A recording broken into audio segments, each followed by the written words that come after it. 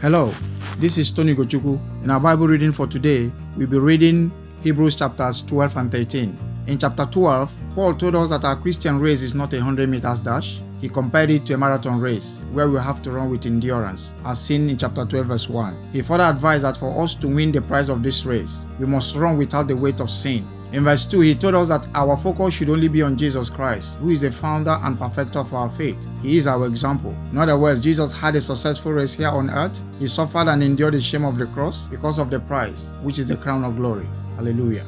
Friends, Paul further pointed out in verse 5 that in this Christian race, we need endurance and discipline, which is synonymous with marathon race.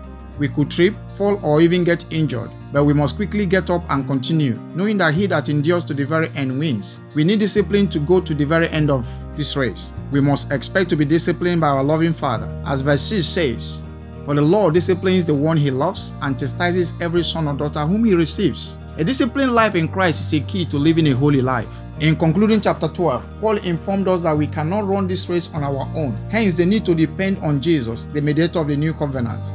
This we can see in verse 24. He ended chapter 12 on two notes.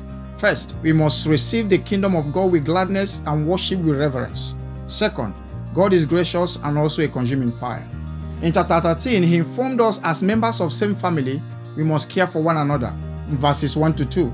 In verse 4, Paul reminded us that marriage is honorable, the bed undefiled. Every married couple must closely pay attention to this verse, as God is always a righteous judge. In verse 7, he encourages us to trust and depend on God wholly and confidently, no matter what man's reports say. Our help is only from God, as he is able to sustain and keep us safe as he never changes. In verse 9, he forewarned us against being carried away with strange doctrine, and to avoid it, we need to establish our heart firmly on his grace, that same grace that redeemed us. I pray for us today as we run our race, our eyes fixed on Jesus alone, from whom cometh our enablement for the race. May he keep us on track. In Jesus' name, amen.